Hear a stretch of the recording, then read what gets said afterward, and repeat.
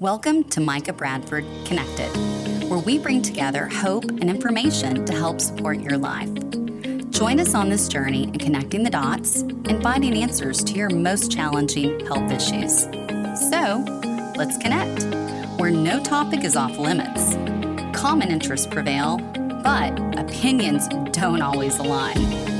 This is Micah Bradford Connected. Welcome to Life Disrupted, and today we have a very special guest.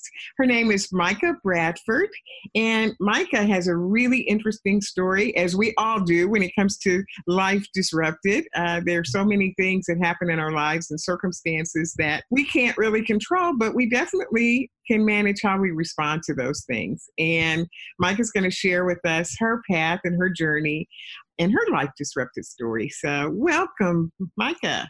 Thank you, Rita. It is so good to be here. And yes, definitely have had a few events through the course of my life that would qualify as extremely disrupting, but I'm very happy in being able to share today with you and your audience on how those major disruptions, many of them ended up turning into major blessings, but with a lot of work, sweat, and tears. Right. And I think that's a really important point. And so we're really excited to hear about that, because often we just think of disruption in terms of those bad things that happen to us, that we become victimized in a sense, and sometimes even paralyzed by them. Whereas you've taken that and maybe it knocked you down for a few minutes, but you got up, and like you said, it ended up being a blessing in many cases. So let's maybe start with a little bit more about you and your background, and some of those early life circumstances. Oh, gosh. Tell us a little bit about you and your family and just what your life is like. I am like many Americans who have been married, had children, been divorced, like many single parents for an extended period of time, where I had to find myself again and then be able to start trying to balance that out with juggling work, personal wounds, and healing those while trying to breathe positive life and energy into the children, which is difficult. And there's not a handbook. I have many friends and colleagues that have gone through similar situations. And for all of us, it can be very unique. And so when I was married and had the kids, I have 3 beautiful children that are now 26, 23, almost 24, and 22. So I have Jeffrey, who is proudly serving his country in the United States Air Force.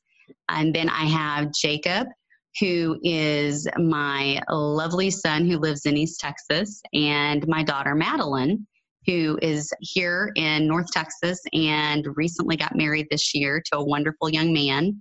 And so at this moment, we're at a really great place. However, when they were little, there were multiple events, starting out with when I had Jeffrey.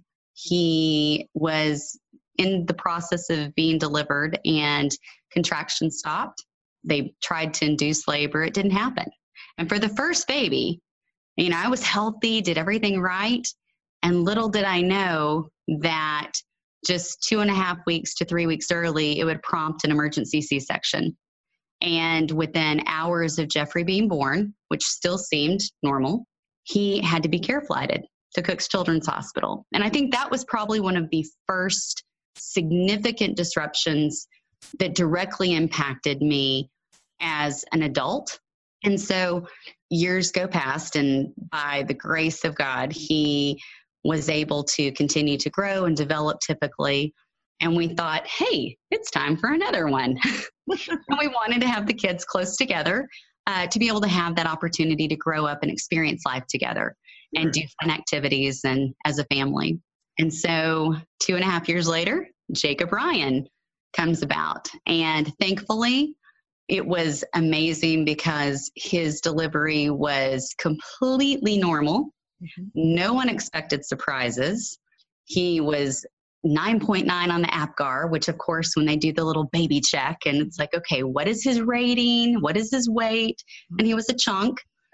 it was a relief and a sigh that we could get through one life event and it be semi-normal. Right. And as we continued to plan our little family, the next Madeline Kay came along about 2 years, not even 2 years later, maybe 20 months. And as I'm pregnant with her, the March of 2007, it was another shake. It was another earthquake in life where we were told the measurements weren't normal, things were off, and we needed to go seek additional sonograms and different levels of sonograms. And we got the feedback, and as soon as they came back and said that the measurements were off, the circumference of her head wasn't where it should be, again, it was another disrupting moment. It's like, wait a minute. Yeah. This is not the plan of being the soccer mom and getting to be in the community and have my kids. I was like, okay, so I got a reprieve with number 2. Right. And here comes number 3. And she's shaking things up a bit. So we immediately started taking some action. We have always been very involved in a holistic nutritional approach to health and wellness. And with the help of my OB-GYN, and then also with some naturopaths and herbalists, we made some choices on different interventions. And thankfully, by the time July 7th rolled around, she was exactly where she was supposed to be and had an easy delivery. And we thought, all right, we got it. All 3 of them were moving forward. And as I had been pregnant with Maddie, Jacob had experienced, while he was healthy when he was born, he had experienced many upper respiratory infections, many ear infections. He actually had a adverse reaction to one of his shots, and his nurse was the one that caught it. She noted it in the pediatric records, and then there was an issue with the second one. And I was thankful that they were the ones that had noticed or caught and had asked me questions. But we saw this continuing dance, if you'd say, of Jacob getting ear infections and upper respiratory infections. And I was still nursing when he was little. So he's bigger now, and Maddie's born. And I'm thinking, we've made it out of the woods. Everyone seems okay. But it wasn't. Another turning point. Yeah, we were about to hit a really hard curve in the road. And where I thought that the emergency C-section and Jeffrey being care flighted and Maddie's measurements being off in utero were disrupting, it was very meager compared to the event we were about to experience. And in September of 2007, for the last few months after Maddie had been born, I'd have a couple girlfriends or my mom say, you know, Jake doesn't seem like he's talking that much. And I started looking through my notes. I'm like, gosh, you know what? He's not babbling like he was. And I had him babbling mama and doing different things. And the more that friends and family members said it, and they were so cautious, you know, you could tell. Now I look back and reflect, they were so apprehensive to say anything because they had known the trauma and the stress I'd gone through with Jeffrey. They knew the trauma or the scare we'd had with Maddie when I was pregnant. And I had a really sweet friend that lived in the neighborhood, and I'm still good friends with her. And I just remember her heartfelt, you know, conversations of kind of bringing to my attention more, you know, Jake's not doing this now. And how old was he at this time? You know, he was probably about 18 months. Okay. And so I reached out to our pediatrician, and he's a pediatrician I'd had for all 3 kids. Matter of fact, he was my pediatrician back in the day and loved the office. He was really kind. And I said, I have concerns. Here's what's happening. And thankfully, because back in that time period, the assessments, a lot of times practitioners would say, oh, it's just them being boys, or, oh, he's got siblings. He's just not talking because he's got an older brother and a new baby in the house. And I was very fortunate that my pediatrician didn't say that. Mm-hmm. And he actually forwarded us on to a neurologist. And then we were also connected with early childhood intervention, which is often called ECI. And unbeknownst to me, the earthquake, the 9.0 on the Richter scale, was about to go down. And we were scheduled to have ECI come out. And they brought all these different toys and tests and things that just to check, because we thought Jacob just had a hearing issue. Mm-hmm. You know, what's wrong? He would turn his head before for one thing and then not for another. And it was so inconsistent. Now, if Barney came on, that was a sure win. Oh my gosh, he'd go running to the TV. But where I had called his name before, he wouldn't answer any longer. He wouldn't turn around. He wouldn't orient. Now, if the doorbell went off, he'd go running to it. So ECI brings their team out, and they have all of these baubles and things, and they're asking Jacob questions and do this and all sorts of things. And I'm sitting there oblivious saying, oh, well, he likes to put things in a line, and he really loves to coordinate colors. And little did I know that with each comment I was making for them, I could see their eye. I could see something like bells going off, switches flipping, that I knew that what I was saying meant something. Mm-hmm. But the rules were the assessments had to be done. And technically the agency was not at liberty or had the authority to give, quote, diagnoses. Right. So literally about, 2 weeks later, I find out the results are in. They go over the results with me. And I'm just flabbergasted because they're saying, well, he needs speech. He needs this. He needs that. And I'm thinking, okay. And we're creating a plan. And they say, and now you need to go back to the neurologist and take these results. And it was the craziest thing that after all of that had settled, and I'm sitting there thinking, okay, well, so we're going to get his ears checked now. I mean, they're saying you need to go get hearing test and maybe a sleeping hearing test and all sorts of stuff. I'm like, okay, this sounds like, yes, there's a problem, but it's not the end of the world. And because while it was unfortunate for our family, it was a gift and a blessing for me. My mother had struggled for years with health issues. And because of that, I had become very familiar with the world of, I don't even like to call it alternative medicine now. Maybe 20 years ago, 21 years ago, that's what they called it. Complementary, integrative. Just to me, it truly is looking at the whole person. Sure. It's keeping it real. It's not dissecting the head from the neck, from the body and such. And so my mom had, with her health issues, had gone to the Mayo Clinic, and she had a Mayo Clinic book. And somebody in passing said the word autism. And I'm like, huh? Like, really? I'm like, I haven't heard of that. I mean, I hadn't. Mm-hmm. You know, when I was growing up, there were kids with special needs. And I remember the room they were in the corner of the high school.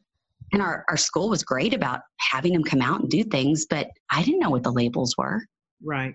And I get her Mayo Clinic book out, and I look up the word autism, and I'm like, this doesn't match up. Jake looks at me. Yeah. He hugs me. Oh my gosh, he loves to be tickled and kissed on. And then I start reading more. And I'm like, but wait, that? Yeah, check. Is he really talking now? No. Is he looking at me in the eyes all the time? No. Is he listening, hearing everything I say and orienting and looking like he did before? Nope. Another check. And at that time, I picked up the phone and called the little gal with ECI. And I remember being in my mother's living room, and my heart was just racing because I was about to ask her a question that technically she wasn't supposed to give me the answer to. Right. And I said, can you just talk to me a minute? And I said, I realize that you don't have the authority to diagnose, but I need to know. And she goes, Micah, just give me a second. Let me close my door. She gets up in her office and closes the door and comes back to the phone. And she says, what can I help you with? And I said, just tell me, do you think Jake has autism? And her pause and the silence said more than the three-lettered word that she said after when she said yes. And at that moment, I knew that even from what I'd read at that time, that my whole life, it was just like what I thought it was going to be was just poof, gone. And I still remember getting off the phone, going home. And for me, I was brought up kind of Southern Baptist, and I've got friends that have religions, no religion, you name it, here, there, and everywhere. But for me, my mom had always said and taken me to church and to youth groups, and it was something to hold on to. It wasn't a whipping stick. It wasn't to make you feel bad. It was to hold on to hope, to have something to believe in. And that's the only thing that can get you through sometimes like this. Yes. Yeah, because the numbers for autism back then were still maybe even more than 1 in 500, but it wasn't more than that. So it was still. And I wonder if those numbers were that low because people just didn't, like yourself, have no idea, didn't know what to ask, didn't know what to look for. And so they just hadn't labeled it. You know, here's the thing, and I'm glad you brought that up, because actually the state of California did a fabulous job with looking at blood spots and tracking health history, and also looking at the different diagnoses that could have been MR or any other area within the IDD subset. Mm-hmm. And what we found even early on is that first, as a mom, many of us saw our children start to gain skills typically, but then insidiously they just kind of disintegrated. And so that was one of the first quirky things. And now we've even seen that more now because technology, families are constantly videotaping and, and posting and stuff. So there's so much more documentation right. of what the kids are doing and transitions. But what we found is that where people thought that initially when you looked, while the numbers of autism were going up, there was no shift in the other categories. So if it had been historically a condition that was existent to the level that we saw then and that we are seeing now, what you would see is if those were being reappropriated, mm-hmm. you would see other diagnosis categories going down. Ah, I see. So for us, basically that day, just things shifted. And part of the disruption in my life that day of hearing the affirmation that yes, the professionals thought he had autism. For me going back home, and again, this was just for me, my lifeline. I had an old Schofield Bible. Mm-hmm. And I'm pretty much at this point freaking out, right? Like I'm thinking, oh my God, seriously? I mean, I had visions of being like soccer mom. Matter of fact, Jeffrey, Jake's older brother, was playing soccer. I mean, it was so great. I mean, they were picking bugs up on the ground more than they were playing soccer, but it was just making memories. Sure. And so I pick up my Bible and I am literally just pretty much beside myself boo-hooing. I'm thinking, dear God, not the plan. Right. I don't even think this qualifies as plan B. Okay. I think we're like at plan Q by this time. Because going from A to no, the weighted value is way more than a B. Right. And I sat there, and for me, the thing that has driven me from that moment on to hold on to hope is I'm sitting, I'm just praying, weeping, praying, saying, God, I need some encouragement because this is not cool. This is not happy. This is not warm. This is not fluffy. This is not something just tell somebody, hey, it'll be okay. Were you praying for peace, or were you praying for answers, or were you just praying for this isn't real? What were you really seeking at that point? Some level of comfort, some kind of revelation, some kind of indicator that he was actually there seeing the hell I was going through, that he was going to be active in the situation and literally, I needed, for some people, it may not be aware of this, and this is old school, like in the Bible, they talk about paying out fleeces. You ask for something, right? You're just like, give me a sign. Mm-hmm. And that's what I wanted. I just needed a sign mm-hmm. that I wasn't alone. Because when you get the diagnosis of autism, the first thing that almost every parent thinks of is, oh, dear God, who is going to take care of my child when I die? Mm. Who is going to be the person that is the gatekeeper, that is the protector, that stands in the gap when I am no longer here? whatever time frame that may be. And the craziest part, and this is what spurred me to have any ability to hold my head up, pull the bootstraps up, and in the days where I could be bawling like a baby, make myself sing and believe that things would be better, is I'm sitting there with this Bible. And many of my friends, at first when they heard this, they're like, that's crazy. But as they've seen my life unfold, they're like, that is powerful. I literally I'm holding it, open it up. And the very page I opened it up to was in Genesis, which is really hilarious because I was kind of being a smart aleck. Probably said something a little different. And I'm like, I literally look up, I'm like, really, God? You've got to be joking me. I am mourning and in the pit of hell right now, parental pit of hell, seriously. And I'm like, and I'm turning to when the world began? Because the message was your world was just beginning again, right? That is very true. Yes, it was a new age. That's true. But what's so funny, and to see the prophetic component that's happened, is that I am looking to the right side of the page, the one I opened to, mind you, in Genesis. And I look down to the left and there's nothing. And I start to scan to the right side and I get down to the bottom and I look and I just was in a moment of just absolute quiet and silence, because when I read the title for the next set of scriptures, it was The Blessings of Jacob.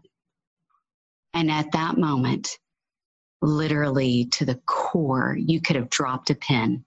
I literally heard him say, this will not be easy. Matter of fact, this is going to be very, very hard. But there are going to be many blessings that come from the situation with Jacob. And while it didn't fix anything, and yes, my reality was crazy consistently, that moment, and I know for different people it's different. I know that some people, it may be reading a book. It may be, I mean, there's many things it could be, but for me, that was what started the whole process of me having hope and being able to look, and no matter what situation occurs, at what is next, and then connecting resources and people and looking beyond what's right in front of us. I love that. And that's easier said than done, isn't it? Because you're in it and it's just all around you, and you just don't see an exit anywhere to find that hope. Hope is like the far off light that just says, keep following this, right? Absolutely. Wow, what an amazing story. And obviously, how old is Jacob now? Jacob is 23, and I can tell you it has been, let me put it this way, he was not underestimating. God was not kidding when he said, not only would this not be easy, it would be very, very hard. The journey that we have walked with him has been tremendously difficult. And at the same time, it has provided me with the drive to continue to move forward and not only help him, but realize that in every situation, I had a choice to make. I had a choice to make if I was going to be in almost like analysis paralysis, if I was going to stand in fear. I constantly have had to look at the cup being half full. Matter of fact, to the point that it could be the smallest of things, but you have to choose what you're going to see in the picture, because there's a million things that you could look at. Right. And it's sort of like that analogy of four people are standing on street corners, four street corners see the same accident and all have a different perspective. So yes. It really is about the perspective, right? Yes. And there were times where I had more family support than others. There were times when I had more community support than others. There were times where I had deeper relationships than others. But all of those continue to evolve and have seasons. And so I would say that for a family that has a child with a disability, that it's never exactly perfect. And I think that when we expect the unexpected, and when I say prepare for the worst, I don't mean you focus on the worst. It's just like having, if you're going to go on a cruise and you have your life jacket and you have the dinghy that needs to be dropped, you have the things you need in the event. Right. In the event, here's my emergency kit. And so I'm sure that evolved as time, because you didn't really know what you needed in that emergency. You didn't know what you needed in terms of resources, and you had to learn that and as you went along and as you researched, right? Absolutely. And so what ended up happening over the course of the next few years is I was fortunate to get involved with an amazing nonprofit that, from an education standpoint, was really one of the leading driving forces on raising awareness of what we call ABA, or Applied Behavior Analysis, which is assessing language and behaviors and using positive reinforcement and learning how to redirect situations. It was one of the many things that we started doing with Jake at the age of 2, where it's considered a therapy.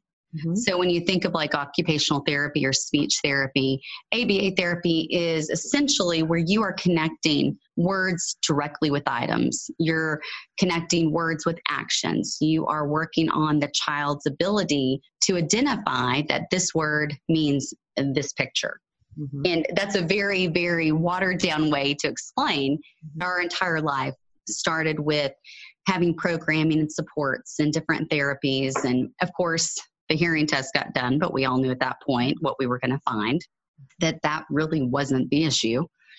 And from there, I started researching quite a bit about the medical issues that surrounded autism. And back in the day, at that time, many of the professionals were still in the encampment that this is neurological, psychological condition. And a lot from a mainstream perspective wasn't being looked at from the health issues.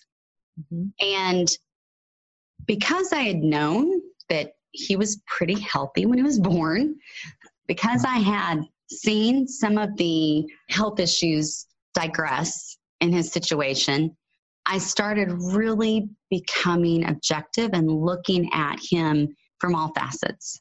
And what's interesting is, after the age of 2, he had started having, actually 18 months, we started seeing more gastrointestinal issues, meaning stomach problems. And oh Lord, as a young mom, any mom that's dealt with this, it's like the diapers were a topic of discussion.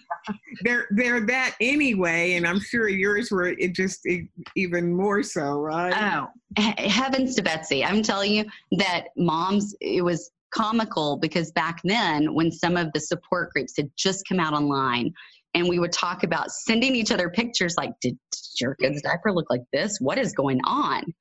And so I was fortunate enough that I look back now and think it really was a tremendous blessing that I had the opportunity to go to a medical conference in Florida and meet up with other leading researchers and parents. And it was really one of the first times that all of us across the country had come together, and we're literally connecting the dots. We're like, okay, wait a minute. So what's going on with your kid? How did this happen? And peeling back the layers. And what's interesting is that I had talked to a gastroenterologist, because I was like, something's wrong. These diapers aren't normal. He's waking up every night screaming. Can we please have him scoped, meaning an upper endoscopy and a lower endoscopy? I'm like, something's really not right. And the agreement was, the doctor said, I'll do the upper, and if something's wrong, we'll go further. And when I was at that medical conference, I got the greatest call of my entire life, where the doctor called and he goes, okay. He goes, yep, he's got esophagitis and he's got reflux. And he said, I told you that if it came back where physically and medically there was a diagnosis because of the other gastrointestinal issues he's had, we'll go next steps. And that was really the beginning of taking it further and starting to look at where the health issues from the whole person perspective, and really allowed me to start applying what I had learned from my mother's history of health issues. And it was amazing. Is that how your Medwell business started? I mean, because of your interest in all of the medical research and so forth? Absolutely. The issues that when I was growing up, my mother had a radical mastectomy, They thought she had cancer. It wasn't cancer. It was fibrocystic tissue. And back in the day, the imaging and the different tests, they just weren't foolproof. She had implants put in like any woman would do with reconstructive surgery and had horrific issues with that. She also had a lipoma, which is like a fatty nodule on her back, and had to have back surgery. And through all of these health issues, for a multitude of reasons, many of those procedures and the outcomes were not what were to be projected. So for her health and her immune system, she had sought out, and because she was in chronic pain, she had sought out help from Mayo Clinic, Scott and White, very reputable establishments. She had sought out help from naturopaths, herbalists. Just to relieve the pain, to try and ameliorate the issues that had occurred. So I learned a lot watching her. And when Jake was diagnosed and we started having all these health issues, it really gave me an opportunity to put that into practice. And I was fortunate enough that I was offered a position with a company that was a leading nutraceutical or vitamin manufacturer. And it focused on health issues with individuals and kiddos that had, whether it was ADD, autism, and you really couldn't say that, but the kids that were picky eaters, that they weren't getting good nutrition. There were all sorts of issues. And I was fortunate to work for them for almost 10 years. And in that span of time, I was offered the opportunity to travel across the country and hear amazing medical professionals from universities, from children's hospitals, who were on the cutting edge of addressing the very things that myself and the other parents at that first conference were discussing in Florida. And it was the igniting of a fire that transformed what I look at doing with work. I could never imagine working and doing something, whether it's for a company or myself, that didn't motivate and inspire someone to believe there's more, to believe there's more answers.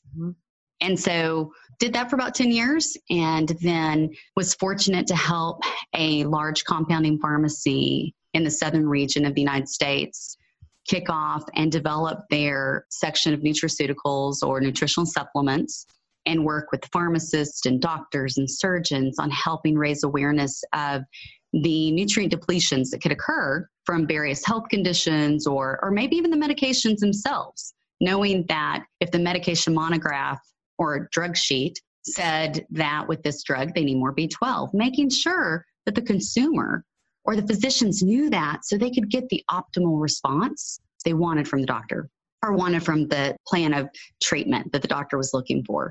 So that led me to a few more positions, and ultimately in 2016, I made the decision to leave the company that I was with, where I was helping to bring resources to physicians' offices, and decided that anything going forward, the projects that I worked on had to make money while making a difference.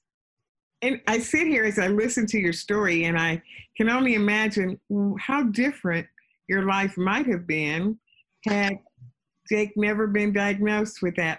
Because I'm sure this was not your plan. This was not where you thought you'd be and the field that you thought you'd be in. And here you are now, and helping so many other people with the knowledge that you've attained over the years.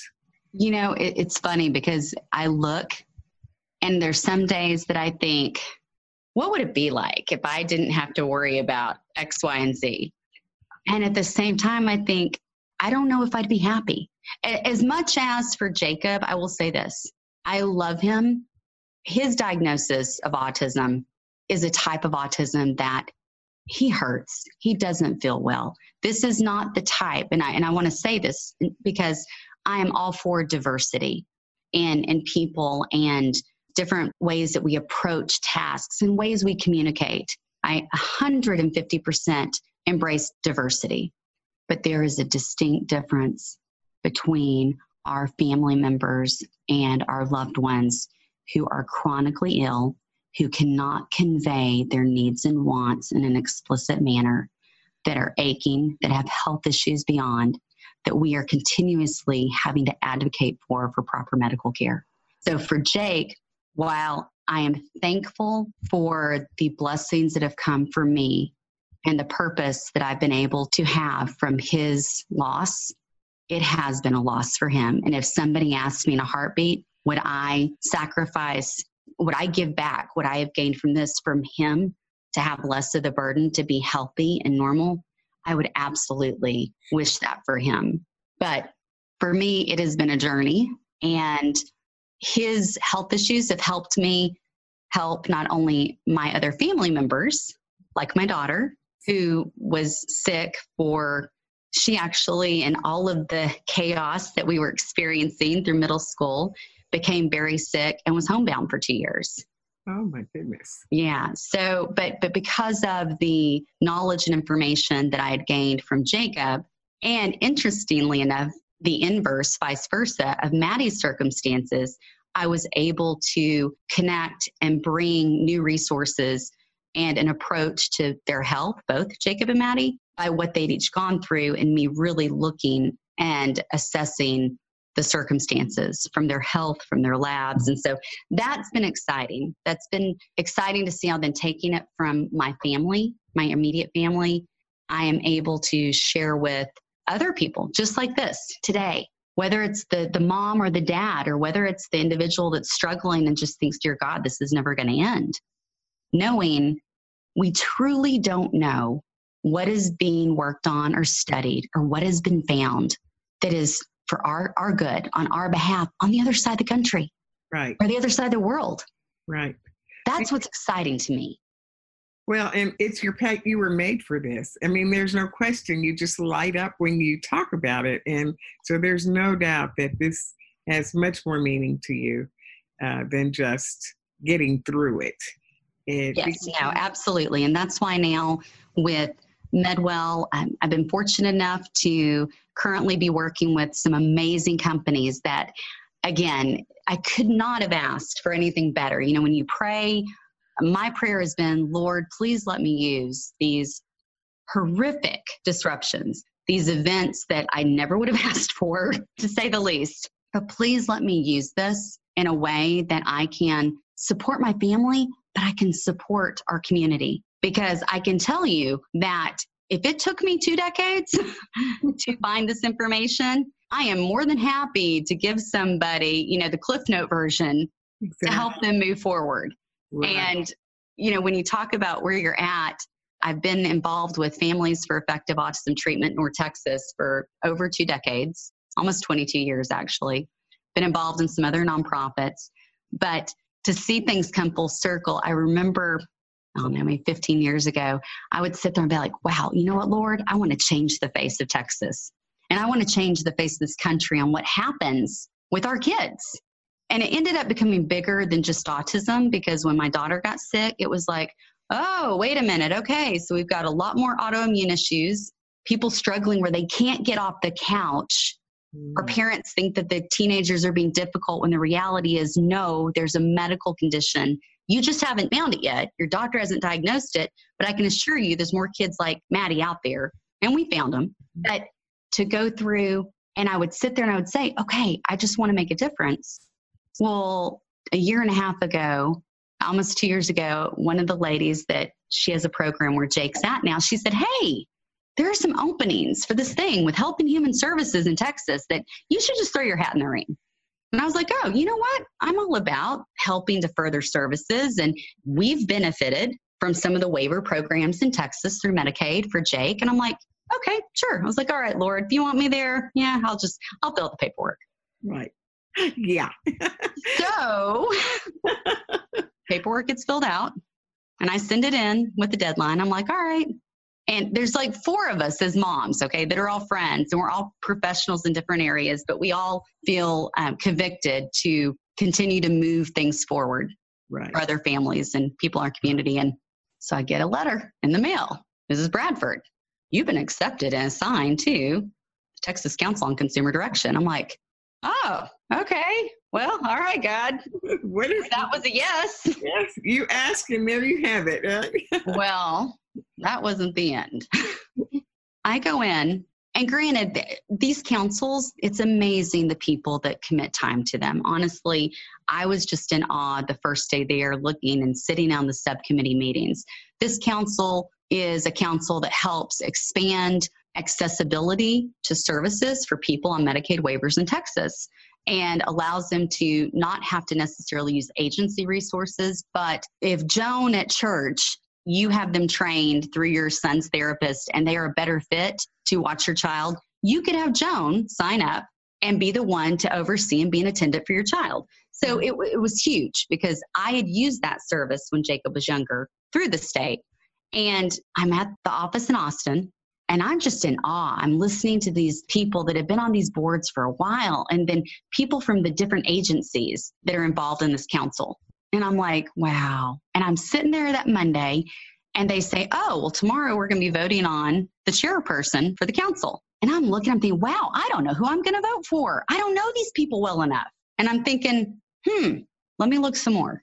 And next day, we all come in and I'm learning like the rules and the regulations and how it's set up with the microphones and the name tags and all of that. And we get to the opening and they review minutes from the last meeting. And then they talk a little bit. And then all of a sudden they say, well, at this time, we need to take proposals for chairperson. And I'm sitting there still looking. I'm like, gosh, I'll just wait and see who proposes who. And then I'm going to just make an educated choice as much as possible. Mm-hmm. And I'm sitting there and one person mentions one person's name. And then another council member says, well, they'd throw their hat in. And as I'm sitting there, the gentleman directly across, and I'm looking across, so I'm on one side of the U, and this other gentleman's on the other side, and he's the representative from NAMI, which is the National Association for Mental Illness. And all of us new council members had gotten to share a little bit about who we are, what our affiliation is, like if we have a child or a loved one, and then what we're doing there, why we wanted to be there. And he looks over at me after these other people have all said something, and says, I'd like to suggest Micah Bradford. And I, in that moment, first meeting, and I'm thinking, okay, I realize that they have to have somebody who is a community representative. So the person that's the chair can't be someone that works for any of the agencies. But I literally at that moment felt like somebody had knocked the wind out of me. And I'm probably googly-eyed looking at him, and all of a sudden the woman with the state that's kind of directing the meeting, she goes, Mrs. Bradford, what is your response? And I said, could you please tell me again what the responsibilities are? And I'm sitting there thinking, oh dear Lord, I don't have a pass to do my phone call. What is it? My lifeline call? Right. This is happening now. And not only is it happening now, wait a minute, it's like being streamlined live, recorded, because all meetings are open meetings. And so I'm just like, and I'm learning. This is the first time I've been through this process. And I literally said to myself, oh, dear God, I can't call Curtis. I can't call my mom. And then all of a sudden I thought, wait a minute, this is the thing. This is part of what I've prayed for.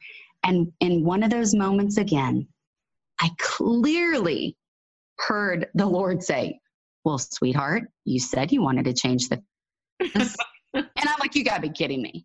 So the end of the story basically was that in that moment, I thought, how could I not say yes? I am a very small part of an amazing group of people, and I am absolutely still on the learning curve. The processes, we have some amazing people that commit time, effort, and energy to create and help shape recommendations for the commissioner of HHS in Texas.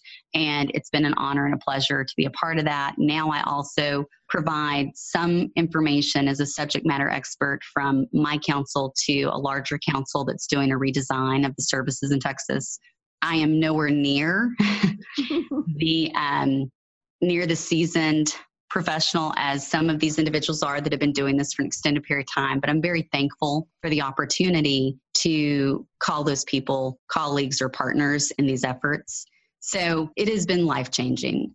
It has been very life-changing to see how that one diagnosis just disrupted everything that my life probably would have been.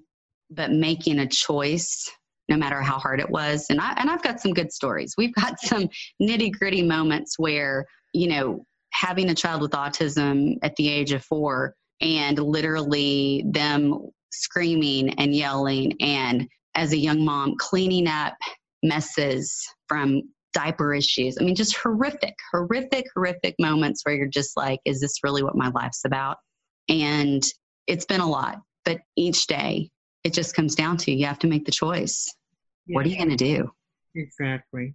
He didn't ask to be that way, and no. He didn't ask for that life, and yet you were chosen, because obviously look at the passion that you have and look at the difference that you've made. Yeah. How did it lead to podcasting? Because I don't want to... Here's the thing. And here's what's interesting. The end of last year, I have just consistently felt the need. There are stories, and I'd love for us to go through and share more, because I have stories where there are families seeing what I went through seeing what my mom went through. She is just such an inspiration to me, because her life was extremely disrupted to the point that she's now in a wheelchair. And this was a vivacious, amazing woman that did sales, and just, she'd walk in a room and everything lit up. And to see the things that happened to her were just devastating, but also to know that if those dots wouldn't have been connected, my journey wouldn't have been furthered. And I'll give you one small example. She had been seeing a naturopath. And when Jake was diagnosed, she's like, oh, let's go get a hair analysis done. And at that point, I'm extremely cynical. I'm not even skeptical. I'm cynical at that point. I'm like, he's 3. What do you think a hair analysis is going to show? And I thought, you know what? Grammy's just trying to help. They just want to try and do something, feel like they're making some kind of difference. I'm just going to shake my head and go, great. Yes. Okay. And we do it, and I'll be doggone. It was a changing point. It was a turning point, because that hair analysis came back and said Jacob had off the chart amounts of aluminum. And the naturopath looked at me and she goes, you need to go see a doctor. She goes, I've never seen this in a small child. And so for my mom, the whole thing with the podcast was, I see the journey her life took. I know that if it wasn't for the Cliff Note version that I was able to receive of natural medicine, of integrated medicine, of testing and learning the true science behind so many things, that I wouldn't have been able to go forward as quickly with the issues with Jake. And if I wouldn't have had the issues with Jake, when Maddie became deathly ill and was homebound for 2 years, and we were looking at neurologists and all sorts of things, and nephrologists, and I wouldn't have known where to start. Mm-hmm. And because of the evidence and the things we found with Maddie, I started connecting the dots even more and seeing, and my experience with being in pharmacy and management and seeing the surgeons and the doctors, it became very evident when I would work with a clinician that had a patient that was a bariatric patient, and they would have malabsorption issues. The difference, meaning that they weren't absorbing because of their surgery, something as critical as keeping their vitamin A levels up that is detrimental for your immune system, and they were continuing to get sick. Getting to work with doctors and show them, hey, here's a different form of that vitamin A. Let's do this. Here's the amount. And to see how excited they were and the difference it made with their patients. The end of last year, I just got to a place of, there's so many blogs and so many people are texting and they post stuff, when the reality is, if you're living a life where you're a caregiver or you're the one affected, whether it's your parents with Alzheimer's, whether it's a child with autism. My daughter ended up being diagnosed with POTS and EDS. POTS has to do with when you stand up and move abruptly because of your vascular system, you get lightheaded, you can pass out, learning what could and couldn't be done. The EDS is the connective tissue portion. Mm-hmm. And so all of these things, I thought people not only need to have hope, because if you don't have hope, you're not going to turn over that stone. Right. You may not even get out of bed. And I've gone through 2 divorces, and I'm very grateful that my children's dad, we are good friends, and that we have been able to create a co-parenting relationship that is like no other. I'm so grateful for that. Our families are very close. So just to know that from diagnoses of health and behavioral health and being a young family that was, a 1 income, 2 income, and 3 kids, and to get to the place where now there's so much information online that people can search and Google. But what we don't have is we don't have a consistent way where people are hearing that information, but in a way that maybe some can't understand it. You start reading all the medical jargon and the this and that, and it's hard. Overwhelming too, and then you have conflicting messages in terms of what this symptom means. And yes. So where do you turn? Who do you believe? How do you sort through all of that? And it's, from the title of your podcast, Connected, it sounds like you're trying to help connect those dots for people. And that's exactly it, is that, when we look at science, it's about one subset. Each study, it's like, okay, here are the people we studied. Well, guess what? That's not all the people. That's just like your labs and blood work, where they'll say, well, the normal range is this. But when we're taking into account all the other components of an individual, it may look different for that person. So my goal was, I feel like there's a need for people to hear a voice, to hear the genuine, heartfelt emotion of someone who's been there, who's gone through it, who at times there were days that I just was like, I just want this day over. I mean, it wasn't always rainbows, butterflies, and sunshine. That is not it at all. Far from it. There were days where I literally just had to tell myself, get up and do it. And so I think people need to hear. And not only that, with the busy lifestyles, the podcast was something that often I'm working, or physically as a mom, or if I'm helping stuff with my grandparents, I want to be able to hear something. And I have become a huge fan of Audible because I love to learn. Right. But I don't have the time to sit and just read. So for me, creating Connected was about creating a platform where people could come when their life has not been perfect, when they need encouragement, hope, and connecting them with information that they may have never realized could make a difference in their circumstance. I love that. I love it. And that's why we're so aligned, because here at the Up to Something Network, the same thing, we want to bring people like yourself who have that type of information and who can inspire and be a resource for others. And we're going to put all of your information up, because I know that people are going to want to know more about Connected as well as you, and maybe even connect with you to find out how you might be able to help them. So are there any parting words that you would have, or words of hope or wisdom that you think might help to inspire or to give comfort to someone out there who is suffering in silence right now? I think that it's important to know, just like today, there will be many more times where when we visit and I share with you, you'll get to learn some of the moments that were not so pretty, not so exciting. Maybe even the times where it was just pretty bleak and I heard zero, nothing, was just paralyzed. And I think it's important for people who hear this to know that no matter where they're at, sometimes it's as simple as just tell yourself, get through the hour, get through the next hour, get through the day, find something to focus on. I make myself listen to a lot of positive, like the music I've chosen to listen to now is a lot of motivating praise and worship.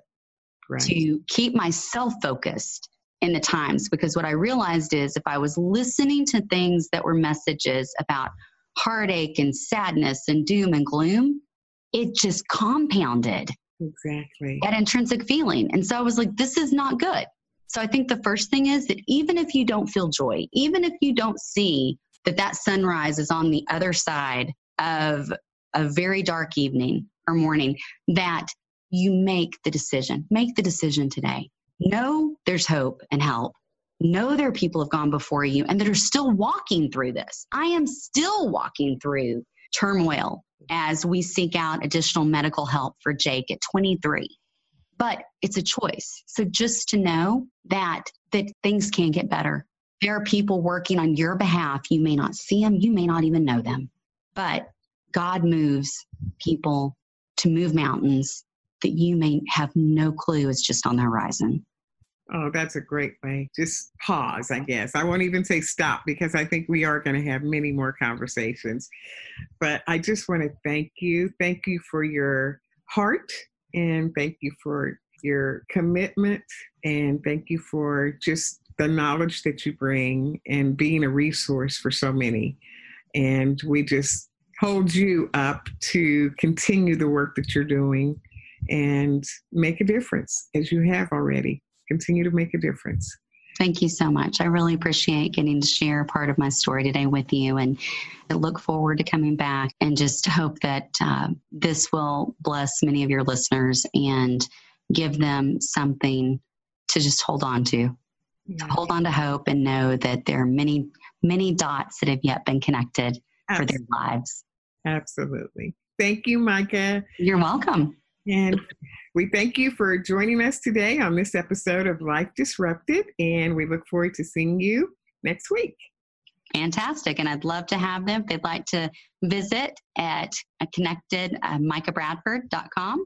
And we look forward to having you, Miss Rita, and sharing more about your story and your journey. And just thank you for always helping to help lead women in leadership and business professionals, and helping us to build out our dreams in an authentic way that allows us to be able to make a difference. So thank you. Wonderful.